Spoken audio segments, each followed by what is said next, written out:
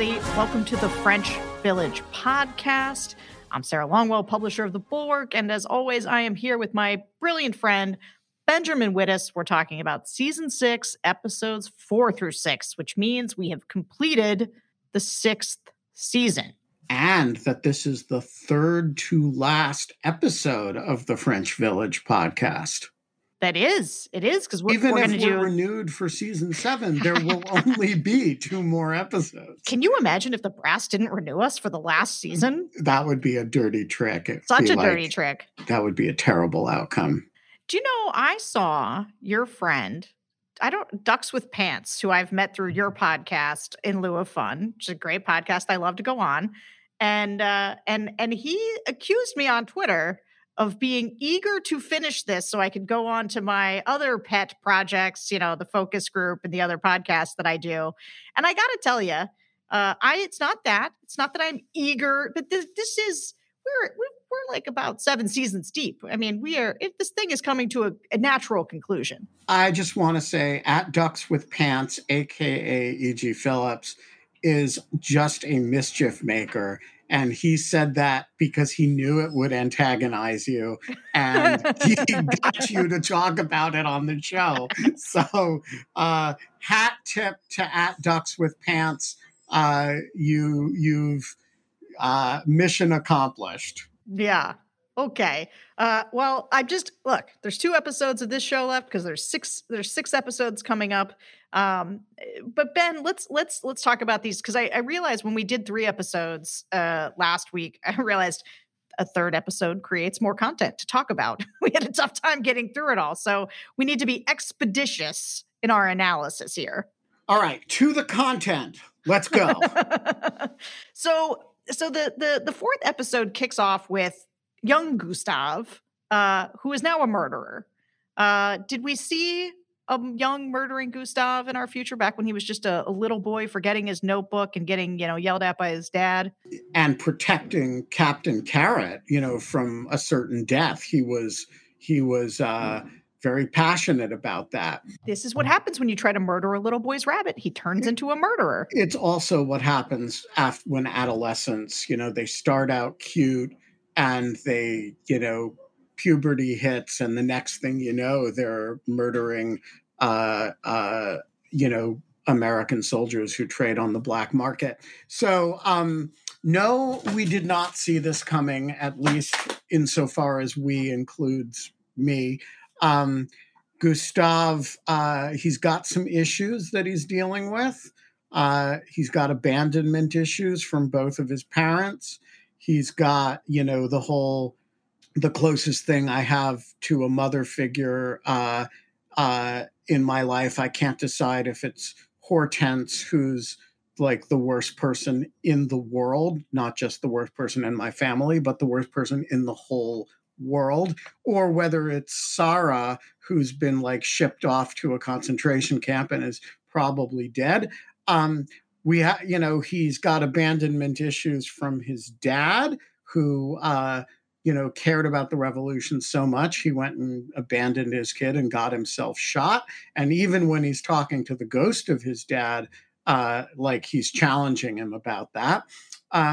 And so he does the only thing a reasonable young man can do under those circumstances, which is start killing people. He joins up with the gay mafia, such as it is in Villeneuve, yes. And Servier's misbegotten nephew and his... I guess that guy's his lover.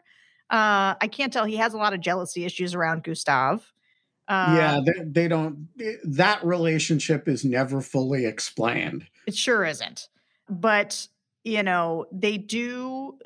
So he shoots this guy. He goes back to, and we should note that the young lady who is Suzanne's daughter, Lenore, is.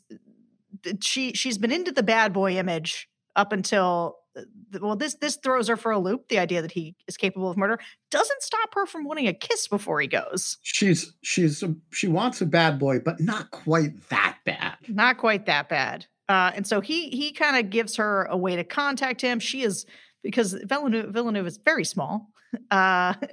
She is of course has her stepdadish guy is Lario, the chief of police, who has actually made it through this entire series as kind of a mid-level character.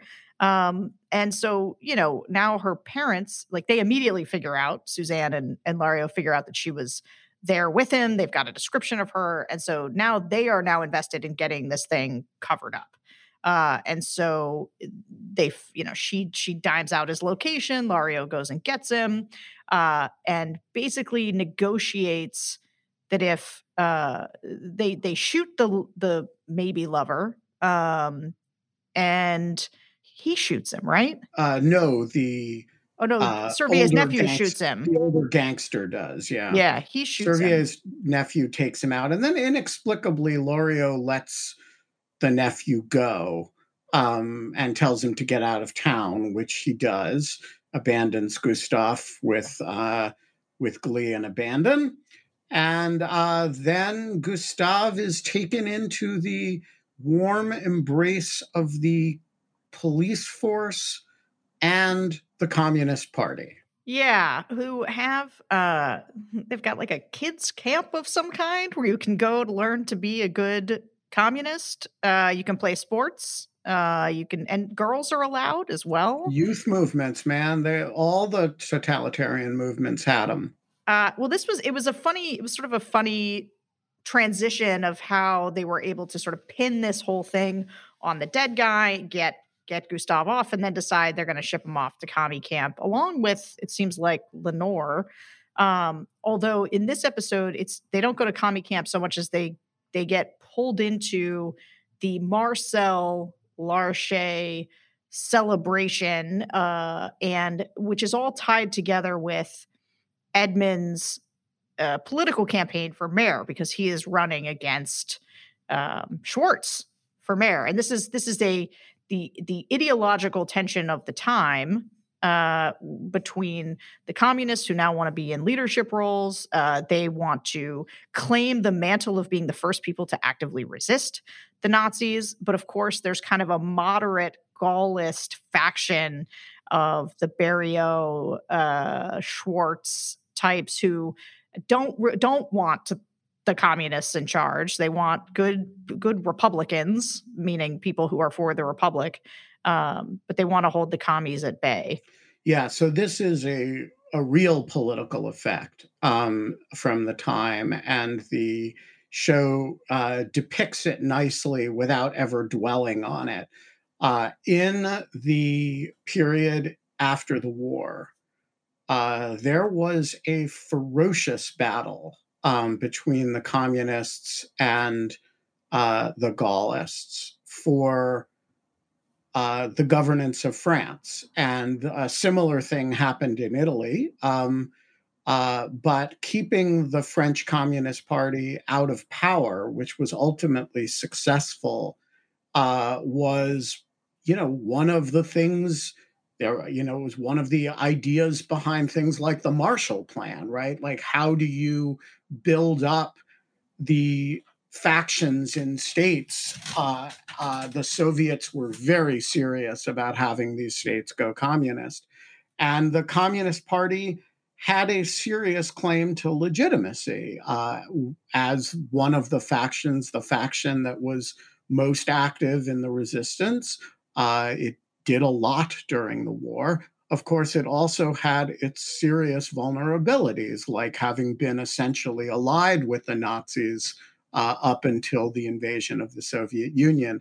And so this is a period, and it goes on through the 50s, where the communists are a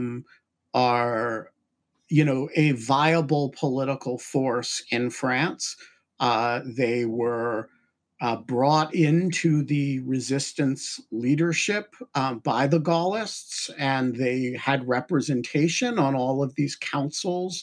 Some of them they had up to 40, 50% representation on. So like the depiction of the town council, which has a commie flank that's loyal to Edmund, is absolutely accurate. And unlike the other parties, they were, they did not have like diversity of viewpoints because their positions were dictated from Moscow. They were much less independent of Moscow from Moscow than, for example, the Italian Communist Party was, which had its own, uh, famously the leadership of Gramsci, who was killed during the war or died during the war in Mussolini's prisons, but he was sufficiently independent of Moscow that the Italian Communist Party had a little bit of a kind of independence thing that the French Communist Party. I mean, these were hardcore Stalinists and remained loyal up until the dissolution of the Soviet Union, and so this is a picture of this fight over who gets to claim the resistance. Is the resistance the Gaullists in London who had their on the ground people, or is the resistance Marcel Larcher, who's the first, the faction, the first to start killing German soldiers? And what are the resistance activities that we celebrate, and what are the ones that we kind of don't talk about? And the different factions developed completely different histories, completely different mythologies, completely different ideas of what the resistance was. And the show, does a nice job of depicting that in a fashion that is, it doesn't dwell on it, but it's quite accurate that was this battle for the resistance's legacy and soul, and for the legitimacy that comes from it, began immediately as the war was ending. I had written down at some point watching these episodes that this was about rewriting history, but it's as much about writing history as it is about rewriting history. And thematically, the show, especially in these 3 episodes, is at its best when it is doing things like showing Edmund speak to the crowd of communists and do this whole thing about Marcel Larcher, who was his great friend, because he is trying to own the story, right? It's the sort of a stolen valor from Marcel. And, you get to watch Gustav take in a narrative about his father that he can be quite proud of. But of course, we know, having watched the whole show, that Edmund was crappy to Marcel the whole time, was constantly his antagonist, was not on his side, tried to have him, was almost condemned him to be murdered at one point, tried to have him kill Suzanne, who he's now, aligned with. And so you are watching the narratives happen. And there's actually they point to it I'm not a big fan of flashbacks in general, and there's a lot of them in these episodes, but one of the flashbacks, even though it goes back to the woods and it's Claude, it is Claude talking about what reality is. And he's talking about it in the context of the play. But it is, I think, hammering on this theme of who gets to tell the story and how does it get told. And we see this kind of replete throughout, right? So it's also very present when Antoine is asked to go talk about the 4 resistors, right? Because they want to create a story about these 4 resistors as martyrs. And Antoine is trying to get up and tell that story because he knows that's what he's supposed to do, but ultimately he can't, because the real story is that he let the rope go so that they could. Now, they were martyrs, but it didn't happen in the nice, neat way that people kind of want to imagine that it happened. It happened in a way that was where there was some culpability from Anselme and Antoine, where they were sacrificed. And that is different, but less palatable for people. Yes. And of course, in the immediate myth building project, the communist event is way more effective than the Gaullist event. Mm-hmm. The Gaullist event is meant to set up the 4 martyrs as a kind of alternative to Marcel Larcher, except that the speaker on their behalf is like, actually, they didn't really sacrifice themselves. We sacrificed them. I, could have stayed and helped them up with the rope, but, Anselm over here convinced me to toss it down, and so I did, Well, and they they were got killed. surrounded by Germans. Yeah, no, They no, had to no. It's make a decision. Yeah, totally legit decision, but not exactly heroic on anybody's part, totally. including theirs. And so, in the short term, the communists have this rally about Marcel Larcher, and the story really works. And there's some bullshit in it, but it's largely true. Right. Um, and they build myth about it, and everybody feels great. Um, and the Gaullists, are sort of a little bit encumbered by this, well, we shouldn't make myths that aren't true, and there should be, I'm like a little bit uncomfortable being made to be a hero here because I actually caused them to die. In the long run, that's what we call liberalism. And, you iron out your, you kind of deal with truth and stuff along the way, and it may make you weaker in the short term, but it actually makes you stronger in the long term. um, and like the communists were incredibly brittle as a result of their rigidity. Hmm. And so it's really good for certain things. It's good for keeping people in line. It's good for discipline. It's good for, it's not good for agility. It's not good for changed circumstances. There's all kinds of things It's it not good for doesn't. broad coalitions, which the Yes. Gaullists have much more of an ability to do. And the Gaullists, all over time, and this is a really important historical development, eventually the left in France did elect a president in 1979 or 80. Uh, and it was somebody who was, not a communist. It was the Socialist Party, of which Suzanne had been a member, elected Francois Mitterrand, who was actually a Vichy official at the beginning of the war, and eventually abandons Vichy in a kind of like almost de Caverne like way, becomes a socialist, and as an older man becomes the first left president of France, um, because the socialists were more adaptive. They were actually democratic. They were, they didn't have this brittleness problem. And, this was the downfall ultimately, other than it's no pun intended, servile attitude toward the Soviet Union. This was a very, very deep flaw of the communists. Hmm. Okay. So the scene where they're doing the four resistors just really is a great scene because you get Antoine de Caverne and Schwartz all giving very uncomfortable speeches that are not anywhere close to the rallying cries that the kind of Gaullist official needs them to be. Who's and it anyway, it does reflect that. So I don't want to belabor Hortense in these episodes because I honestly really find the whole Hortense going mad annoying.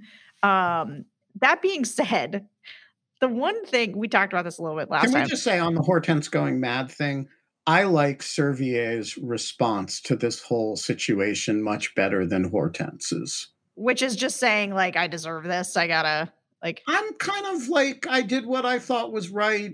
Life is like, people disagree with me. They're going to kill me. I'm going to sketch them in the meantime. I think like these are Servier's best episodes. yeah, well, so I really want to talk about Daniel and Servier, but I sort of want to dispense with All right, let's get rid of Hortense. I just have like one observation about her, which is there's two things I don't like that I want to raise. So one is she ping pongs back and forth in these episodes through like absolutely like off her gourd, losing her mind, to like seeming very normal around buying hats and talking when she has that she bought a lot of hats. She bought a lot of hats. They all look great. They all look great on her. Serious hat buying thinking shopping trip there. well, you're wearing that hat, Hortense. That's still you got that. but she so she's ping ponging back and forth, and like she has that scene with Marchetti that I quite liked because I like all of Marchetti's scenes in these episodes, where she's totally lucid and normal, but then like otherwise she's drilling holes in the wall into her neighbor's house because she's convinced they're talking about her. Which I will say, just if you're going to have Hortense go mad, that narcissism being at the center of it, still at least that fits. And they are all talking about her, actually. She's right. It's not mad. She's Because hearing they're them. she's drilling holes in their walls, She's so they, drilling holes in the wall. She's got them pegged. well, I don't think they were talking about her before she started doing all that weird stuff. They are now. Yeah.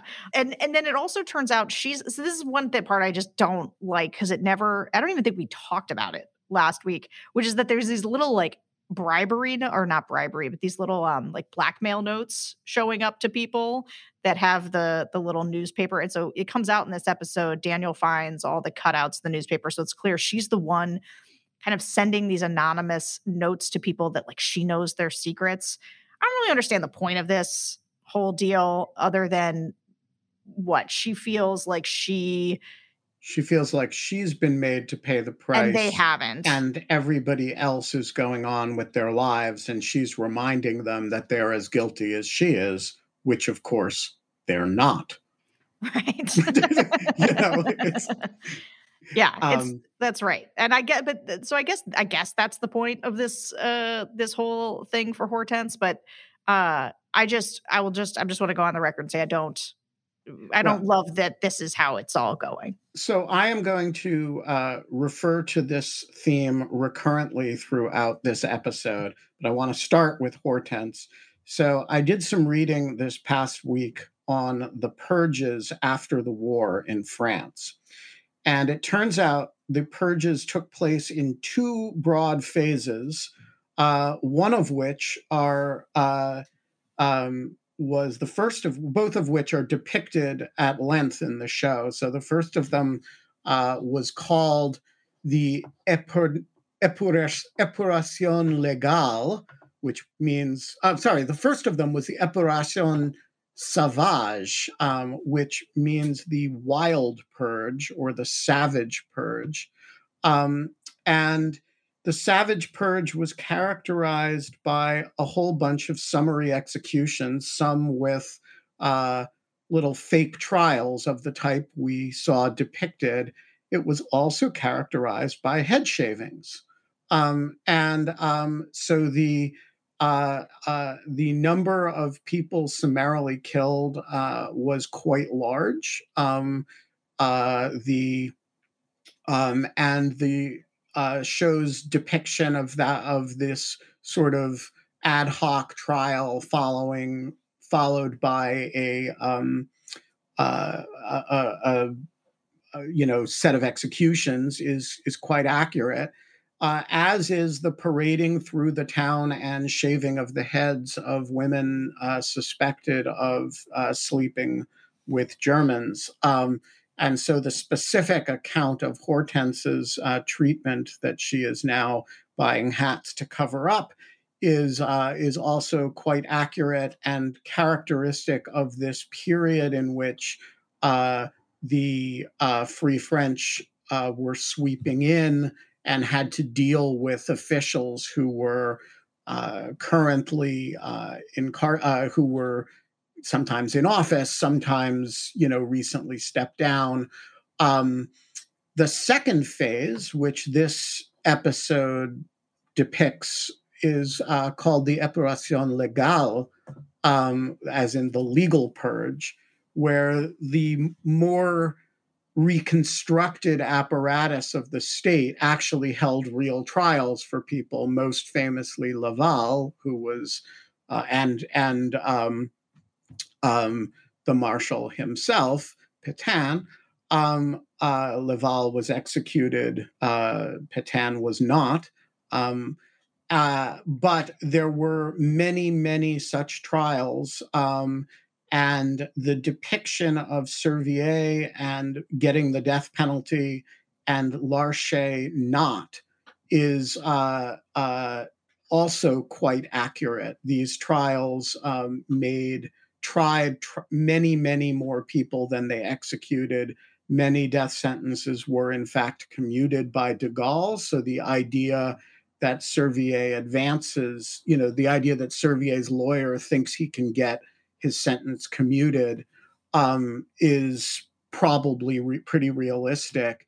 And the idea that, officials who had less culpability were kind of let off with what was called, what Danielle actually gets, which is national shame, national indignity.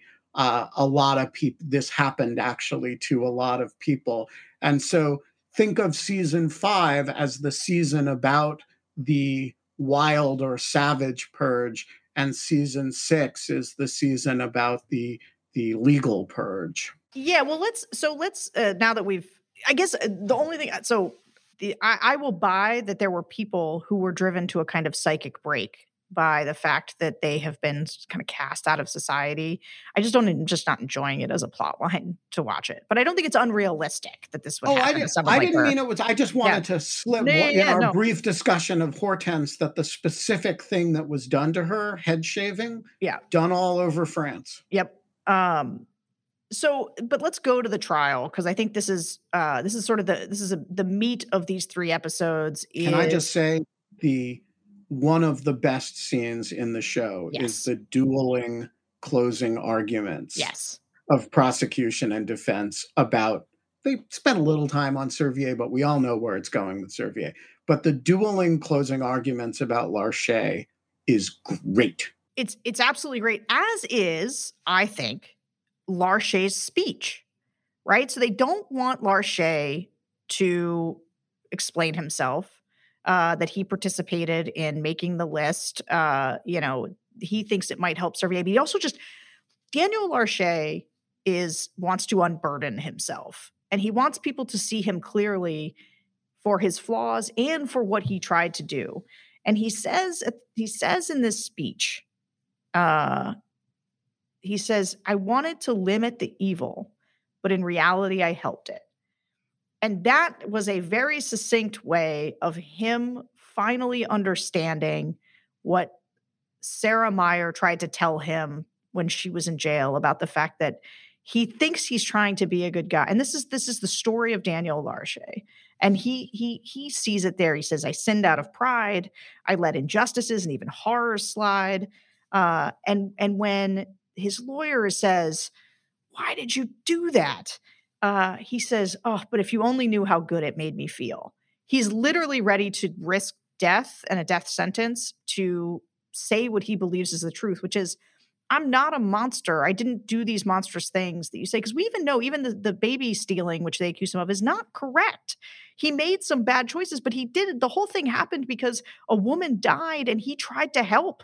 He tried to give the baby to some soldiers, and then ultimately, basically save the baby from the clutches of going into the system with the mean nuns. And so I love this speech from Daniel. I love and this is what I mean about the writing or the rewriting of history, is neither the defense or the prosecution is giving a complete and accurate summation of Daniel. Like they're both wrong. They're both wrong about him. Only Daniel is right about him. And yet the court kind of gets it right. Yeah, that's right. I mean, if you accept Daniel's account of himself, the court sentence, which is, "Hey, you're not responsible for murdering people. You're not, in the sense that we really condemn it, a collaborator, but your hands aren't clean either. And so we want you to practice medicine. Go back to being a doctor. We'll give you a disgraced title. And that's kind of it." It's just like a pretty reasonable adjudication for 1946. Yep. Or 45. Yeah, actually, I'm not sure which year we're in, but it is satisfying. The whole thing is satisfying from Daniel's understanding of himself and his reckoning with it, his telling the truth to people, the judgment that they give, which appears just, and then I don't know. Well, then there's Servier, who, what I like about the Servier sentence and the Daniel sentence is that the people and justice sort of get right, despite the fact that they were partners in much of this. And there's even a lot of scenes in which, Servier is saying, "Oh, you're my only friend," and Daniel seems genuinely sorry for what's happening to Servier, thinks it's sort of not fair exactly what's happening to Servier, but it distinguishes between these two men and the roles that they played, which is as it should be. Yeah, I mean, so this season causes a certain level of sympathy with Servier. And maybe even Marchetti. Yes, because they are humans facing death and thinking about what they've done in life. And anytime that happens, we have a human reaction to that. But Servier is really guilty. Yeah. And the prosecutor is not wrong that he has a certain sympathy, active sympathy with what Vichy is trying to do. He is not just a passive participant, sort of caught up in it the way and trying to mitigate the way Larcher is. He's an active sympathizer and participant in a fashion that is sometimes quite corrupt. He saves his nephew at somebody else's expense. He's a he really seems completely untroubled by the 1942 deportations of Jews, and really seems to buy that, oh, it's fine as long as they're not French Jews. The whole the bullshit of it.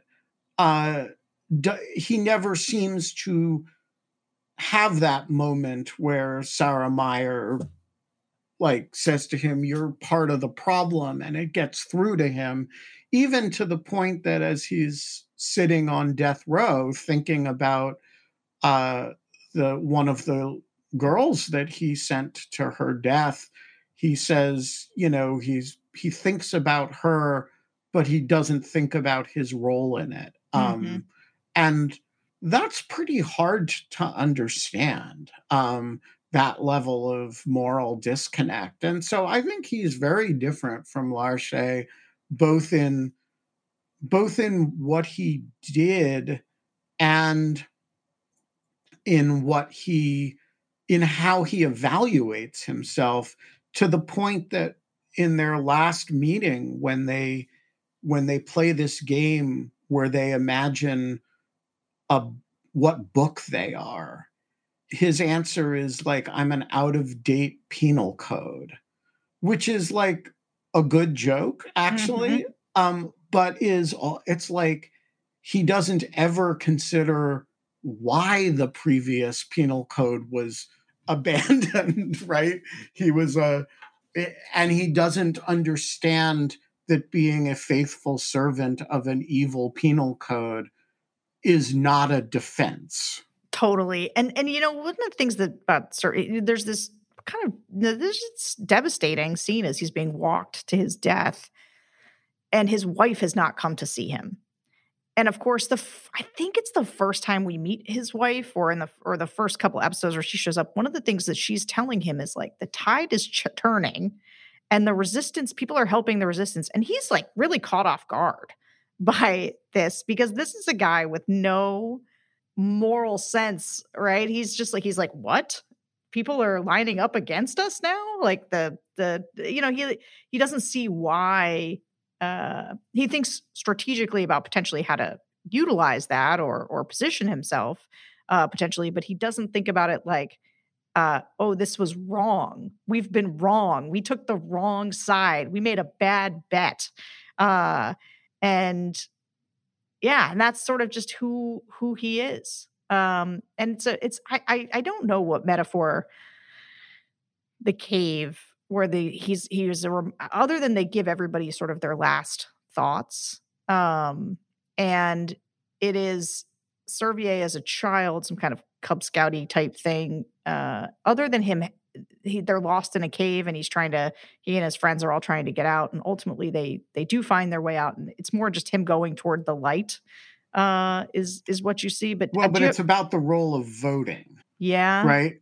He yeah, that's true. he believes they're all honor bound to follow him because they voted. Hmm. And they're like, fuck this. We didn't, you got us stuck in here.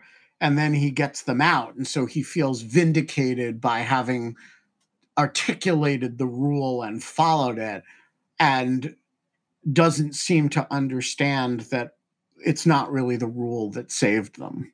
Yeah, that's good. That's a good analysis. I actually didn't quite put it together. Even the second time I remembered it, and I didn't. Well, anyway, R.I.P. Servier. Justice came for you, and at the end of the day, your wife didn't show up, and all you had was a notebook of drawings to confer. By contrast, Rita shows up in a big way for Marquette. So Hortense goes to see him first because they want Marchetti to testify at Daniel's trial that Daniel was actually a huge pain in Marchetti's ass, would not collaborate effectively, and Marchetti, as always, basically barters for his, for showing up at the trial and testifying the truth. He needs Hortense to go find Rita for him. That is a sad scene. They do a lot with Marchetti, and I love the Marchetti scenes. I love them. Yeah, they're good. His testimony is great. His testimony is terrific. Do you see how he sticks it to the commies? Yeah, he can't let some of that stuff go. He reminds them that they were allied with the Nazis in 40. Yeah, he's the only one who does that. Well, there is. I mean, no, that's not true. There's sometime earlier in the first 3 episodes where somebody is saying to the judge and other people, I remember you as part of Vichy. And so there's the point about the courtrooms, the courtroom scenes are about the global culpability, right? There's 2 people on trial, but everyone's on trial to some degree. Because Daniel is not that different from most people in the room. Lots of the judges, even the attorneys, they were all playing some kind of role. Although Daniel and Servier do have a Jewish attorney. But wait, what was the point? Where are we going with this? No, just you were talking about Marquette's. Oh, Marquette, that's right. So he gives Hortense shows up, and he's so grasping for some bit of warmth, for somebody to tell him he isn't a monster, that he's asking Hortense, "What did you feel for me back then? When we were carrying on our affair?" And she's I sort of feel bad for him that Hortense can't even give a dying man some comfort of, I liked you, you were nice. Instead, she was like, I don't know. I didn't think about you. I didn't think about it very much. Yeah. I was just passing the time with you, bub. And you helped me steal a baby. Because we're both corrupt. And so that was it. But anyway, he basically says, in exchange for him testifying, go get Rita, which she must do because Rita appears. And she is back from Palestine briefly to bring the bodies of Ezekiel Cohn, who she is now married to, back to be. Oh no, they're taking the bodies from there to go be buried in Palestine. And it also turns out she's rich now because he's got a rich uncle that died or something, and now they're very wealthy, and she's very well appointed in her dress. And Marchetti seems to take at least something positive from the fact that David will be rich. His son will be well off. And he wants, so this is Marchetti at his best. He wants to meet his son, and she brings David to, play with him and write on the walls. He wants to tell his own story to his son. And he writes it down. He wants to control the circumstances of his death, which inexplicably she assists. And he wants her forgiveness, which she does not give. And I think the portrayal of her reaction to him is one of the most interesting human portrayals in the whole show. The complex interaction of revulsion and love and affection and being morally appalled, but also feeling sorry, being a sense of indebtedness, but also anger. I mean, he did have her mother killed. Um, there's just so much going on in that relationship. Um, and by the way, he also saved the life of her now husband and stepdaughter, um, thus enabling her new life. Um, you know, and Which this he reminds her of. Yes. And this is a picture of the intimacy and complexity of life in very small towns where people play multiple roles. It's possible to be, both the butcher of Villeneuve and in many ways somebody's savior and the murderer of her mother and also her lover and the father of her child all in one go. And you watch as Marquette really wants to be the list of the good things and get absolution from, having personally murdered Marie Germain with his own hands one day before liberation, and the parts of it that she can and can't give to him. And I think it's one of the show's great portrayals of a relationship. And it is demonstrated, I think, quite in a quite lovely way, where what he wants from her is to go procure like poison so that he can commit suicide and not die by firing squad. Which when she comes back to visit him, she has it hidden in her hat, but at first she tells him she doesn't have it because she does have this idea of like not wanting to enable his death, right? Not wanting, but at the same time, she sort of takes pity on him ultimately and does give it to him and then stays with him while he dies, which is probably the most Marchetti deserves. Like, I think to the extent that you feel I am satisfied by Marchetti's death, uh, and I am also glad that the person that he loved um, was there, helped facilitate his death, and there's just something I don't know, but like he's got a Jewish son. Like his David is Jewish.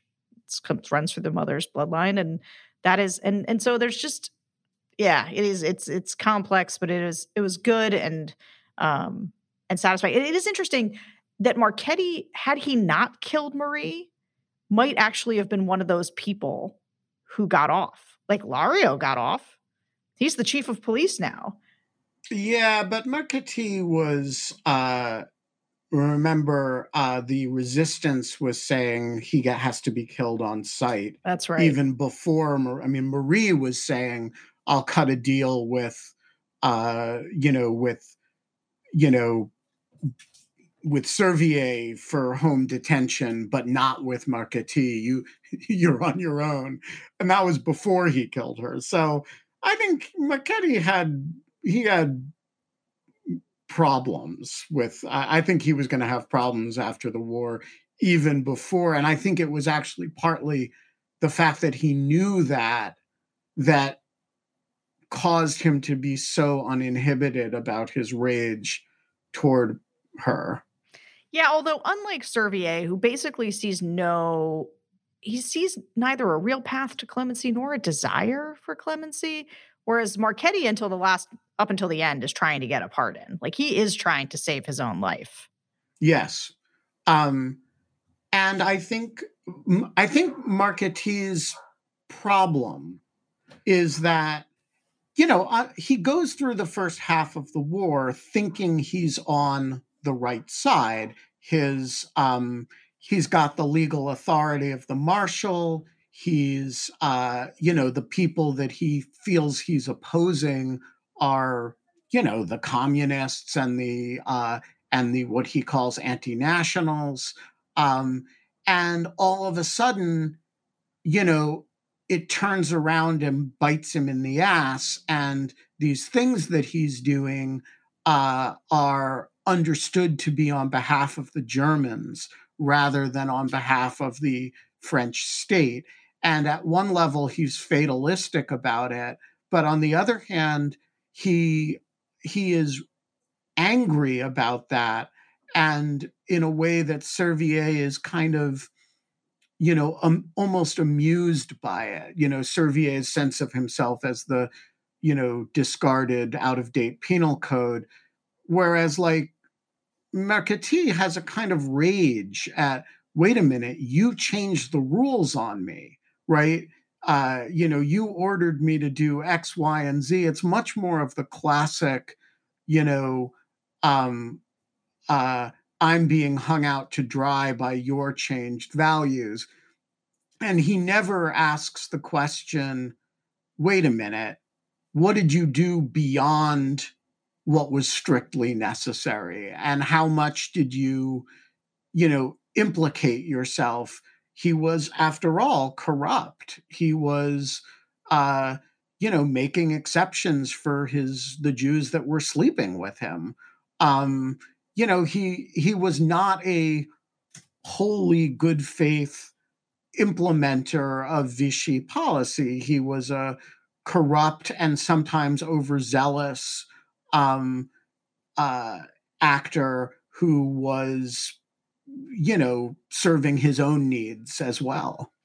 Yeah, I remember in those early seasons when he discovered, because of Mueller, he picked up his cigarette burning affectation and torturing people. Yeah, he's a bad guy. I'm not sorry to see him go. Okay, we have great actor though. Great actor. Love his scenes. Just and I just actually I will say you mentioned this, and I want to draw just a quick attention to it again because it goes to this theme of sort of writing history and or rewriting history. Right, Marchetti gives Rita a book of his story for David so that David has a vision of him that is not just how he'll be known by history, right, as a monster. He wants him to have this other version. Marcel has left this notebook for Gustave, that Gustave is reading at the same time that he is now himself encountering the communists who celebrate his father. And so you can see him after wandering aimlessly, sort of being brought into this ideology, both from the words of his father and as well as these other people celebrating his father's legacy. And then there's also Servier, who's got his sort of book of pictures, which when his wife doesn't show up is what he passes to them, his notebook. And it is they're in people wanting their stories to be known. And this is what everything that's happening right now is like, how will people remember all of these things and how will people interpret each of them? And anyway, it's just very central to this. And I found it all moving. All right. So we got to talk about, we're going to get to Schwartz. I've the next two are there's Schwartz and Janine, who I am not wild about. And I have, and there's also Lucienne. Yeah, we got to save Lucienne for the end. You want to do Lucienne at the end? Fine. We got to do Lucienne at the end because I'm going to vomit when we talk about Lucienne. Same. Okay, well then let's just do Schwartz. I mean, I might vomit for this one too. Here's the thing. I got to say, I don't quite know how to say this. I always get awkward when I talk about the sexy parts of the show, but like, I find Schwartz to be an incredibly handsome human and a compelling human. When he is having relations with Janine, I find them both so revolting. And the fact that he starts sleeping with her again is both inexplicable to me, other than I guess, and they do this thing where, Marie always said he'd get back with Janine, but, they've been through quite a bit. He's seen an awful lot out of her. He seems to hold her in quite a bit of contempt. And yet, because she seems to be pushing him to run for mayor, and maybe because he doesn't see a lot of other options around, he's lost several people that he loves during the course of this. He married another woman who had to commit suicide, and then Maria's murdered. He finds himself back with Janine, and I just hate it. Hate it. Yes, the flesh is weak. And the pickings in Villeneuve's society are thin after the war. This is Raymond Schwartz has some great moments in this show, and the screenwriters seem intent on making you have contempt for him at the end. He is running a shitty mayoral campaign.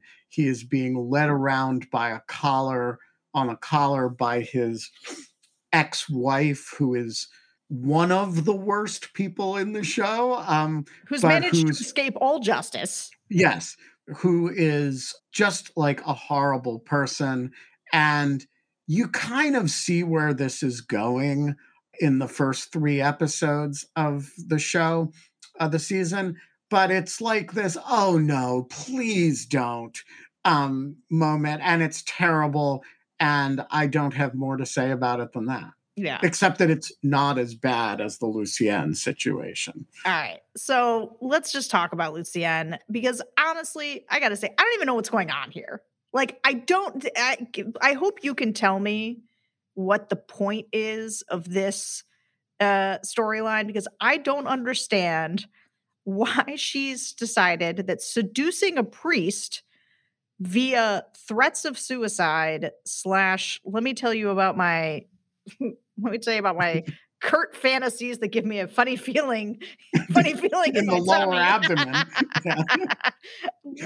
What is going on? What is the point of this? Other than I don't know. Just we have to hate Lucienne some more. So I think, as you know, I think all the plot lines involving Lucienne from the beginning of the show is the weak link in the show. Yeah. I think Lucienne is like one of the more badly written characters. I think she is not brilliantly played, but this is a nadir here. I mean, and down to you think she's committed suicide, and it all turns out to be, there's actually a scene where Berrio walks in on her apparently dead, and the show lets you think she's killed herself, which is itself a weird outcome. But then, whoops, she's back. And actually, the suicide attempt was a fake to get Berrio to call the priest who she's been confessing to about masturbating, and call the priest and get him to come to her house, where she then tries to seduce him. But the priest is a faithful priest. He's not into that sort of thing. I don't know what point anybody is trying to make with anything here, except maybe trying to bring the Lucienne plotline to a close and not quite knowing how to do it. I don't know. I thought it's a real weak spot in the show. I hate it. Other than being like, I guess the priest is kind of hot, but like, other than that, I can't see what is happening here. But the priest is kind of hot. Like, do something with that. This doesn't even do something with that. Besides, the priest is like not that hot. I don't know. I mean, it is. I can't. Well, important for us, we should go in the continuing series of the French Village podcast, relationship advice. We should say, don't use suicide attempts as a way to manipulate your estranged husband into bringing you a priest so that you can seduce him. That's not a good strategy for seducing priests. Yeah, I hate this storyline for her, and I've never been quite as down on Lucienne as you are, but I like Lucienne. I was revolted by this storyline. Anything we need to talk about this storyline? I don't. Can we just say we hate it? No, we can say we hate it because it's not even pegged to anything. Like, it's not doing anything. It's not advancing the story. It's not telling us something new about her. Like, other than somewhere in here, she is both her romantic decisions have included the other teacher who gets all the kids, who gets some kids killed, then the German soldier, then the guy she doesn't actually love, but she can, shack up with, and then the lesbian, and now the priest. And so, like, what are we supposed to take from this? Yeah. Oh, she's kind of pan. Yeah, I guess. This is what. All right. Okay. There's one thing I wanted to add, which is that they do the last, like, just like they do with Servier, like his last kind of thought. They do that with Marchetti, and it's this scene of him with Eliane, where he's being very kind to her. And again, this idea of like that's how Marchetti, as he dies, he wants to see himself as that decent person. Marchetti could also remember that his relationship with Eliane, that was about the only kind moment in it. But yes, I agree. He wants to remember himself as a decent guy in bad circumstances. And there are cherry-picked activities that he was engaged in that can support that, but you have to cherry pick them. Yeah. Yeah.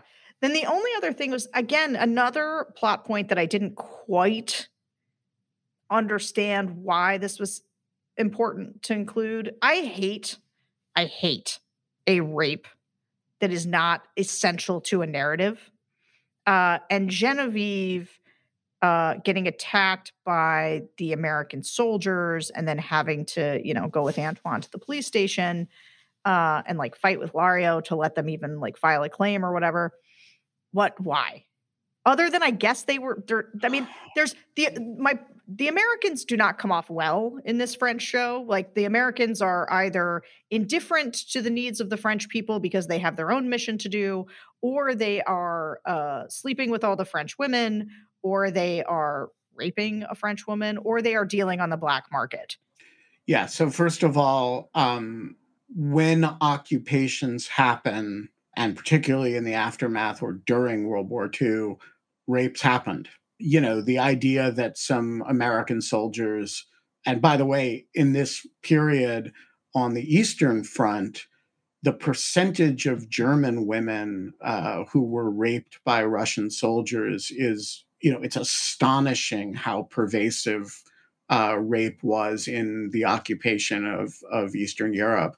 And so, like, the idea that this is, and by the way, where, US troops are stationed over long periods of time in Korea, in Okinawa, there are these rape cases that happen every now and then that are major sources of tension between local populations and US military. It's one of the things that the US military has had to deal with over the years.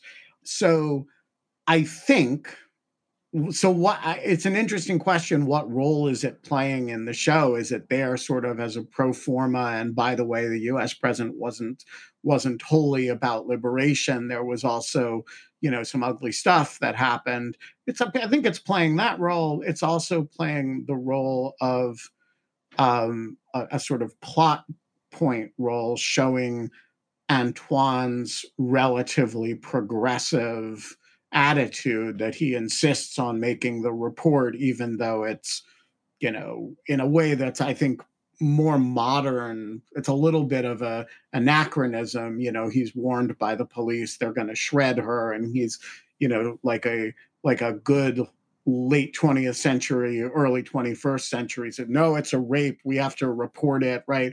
And I think probably 1945, the percentage of people who would want to do that under those circumstances is probably quite small.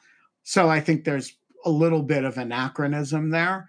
I also think it's playing the role of trying to portray something about the divide between him and Genevieve, right? The reason he leaves her alone is that she was on the collaborator side. And so he goes off to this ceremony without her, and the rape happens in his absence. And so there's a kind of embarrassment at her that he does feel that becomes very dangerous for her. Yeah. Okay. That's a good, I mean, I guess that's a good explanation. What did you make of it? I mean, I don't know. I thought to some degree it was because I've always, upon my first watching the show, I thought, boy, nobody's lionizing the Americans here. And so I did think it was kind of a shot at the occupying American military. I also thought I didn't necessarily read it as like progressive values, although when you say that, I think that makes sense. It was more a window into the man that Antoine is becoming. And, you know, and it really is just a furtherance, right? So I think for a lot of our heroes, Barrio, Schwartz, Larche, they're not, Marie's dead. So everybody's really complicated and not, but like, Antoine's doing the right thing in these episodes, right? He refuses to stand up and be kind of a patsy for a false narrative around the four resistors, and he tells the truth, even though it's at his own expense. And, in this situation, and you see a hint of it. Like he kind of starts going down the road of almost like a jealous husband of like, well, how did you put yourself in this position? And then quickly reels that in and goes to bat for her. And I think it's more just about Antoine being a decent person. More than anything, I didn't like it though. I was just like, I just didn't. Again, I was like, some of it. There's part of my issue with the Lucienne storyline, the Hortense storyline, and this storyline. Not only do I just not like them, I don't enjoy watching them, but more importantly, this is like a really rich opportunity here. Like these 6 episodes, and they do such a good job with Servier, Marchetti, Daniel. Like you are getting some of the best stuff in the show, and it's annoying to me that it is tethered to some of the weakest storylines, as though they just didn't know what to do with some of these characters. Agreed. And so I'm just aggravated. I think they all are missed opportunities to me. Well, and the biggest missed opportunity is that it creates a sort of lacuna. We don't know there's no kind of resolution of the Barrio. He's set up as his the opening 3 episodes set up this big set of questions about his political career. And then that just kind of peters out. There's no, it gets kind of overtaken by the Lucienne, priest drama, instead of like having a reasonable resolution of its own. Well, yeah, because even there, the storyline is nominally he wants to take out Schwartz so that he can reemerge after the communists have been in charge for a while. And it's just all like none of it to me is useful as the show sort of is looking for a way to and I mean, I sort of know the next season, and it's not a spoiler to say it's a lot of flash forwards. And so like we know a lot about where these people like ultimately end up. So, we get that. And I guess I just don't understand, even knowing that these seem sort of irrelevant to me as storylines. So before we wrap, yeah, I do want to say that for viewers of the show, it's been probably 15 or 20 years since I've seen it. But for viewers of the show who want to watch a movie that is a depiction of communist youth activity in post-war France, the movie Rouge Baiser, Red Kiss, is a wonderful portrait of sort of the sort of culture around these camps that they're going to send Gustave and Leonore off to, and the communist youth factions it's in Paris, not in a small town, but it involves a 15-year-old communist girl who starts having an affair with a non-communist photographer right around the time of Stalin's death in 52, 53. And so it is not, it's not directly related to this, in the sense it's a little farther out from the war, and the characters are more urban, but it is a great portrayal of the fervor and efforts to impose discipline by the party on, like, if you watch it thinking of Lenore and Gustave, you'll get a real feel for the youth culture that they were entering into, and the attractions and brutalities of it. Also, a really interesting picture of Eastern European Jewish migrants in France and their role in the Communist Party. Love to end on a movie rec. It's a good film. All right, Ben.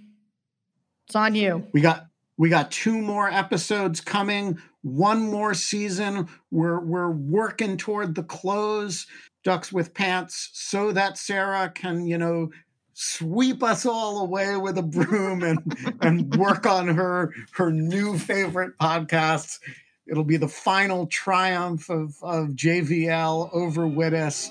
I love all coming. My podcasts equally. Yes. And then, until then, Edith, take us home. Nous nous aimions bien tendrement, comme s'aiment tous les amants. Et puis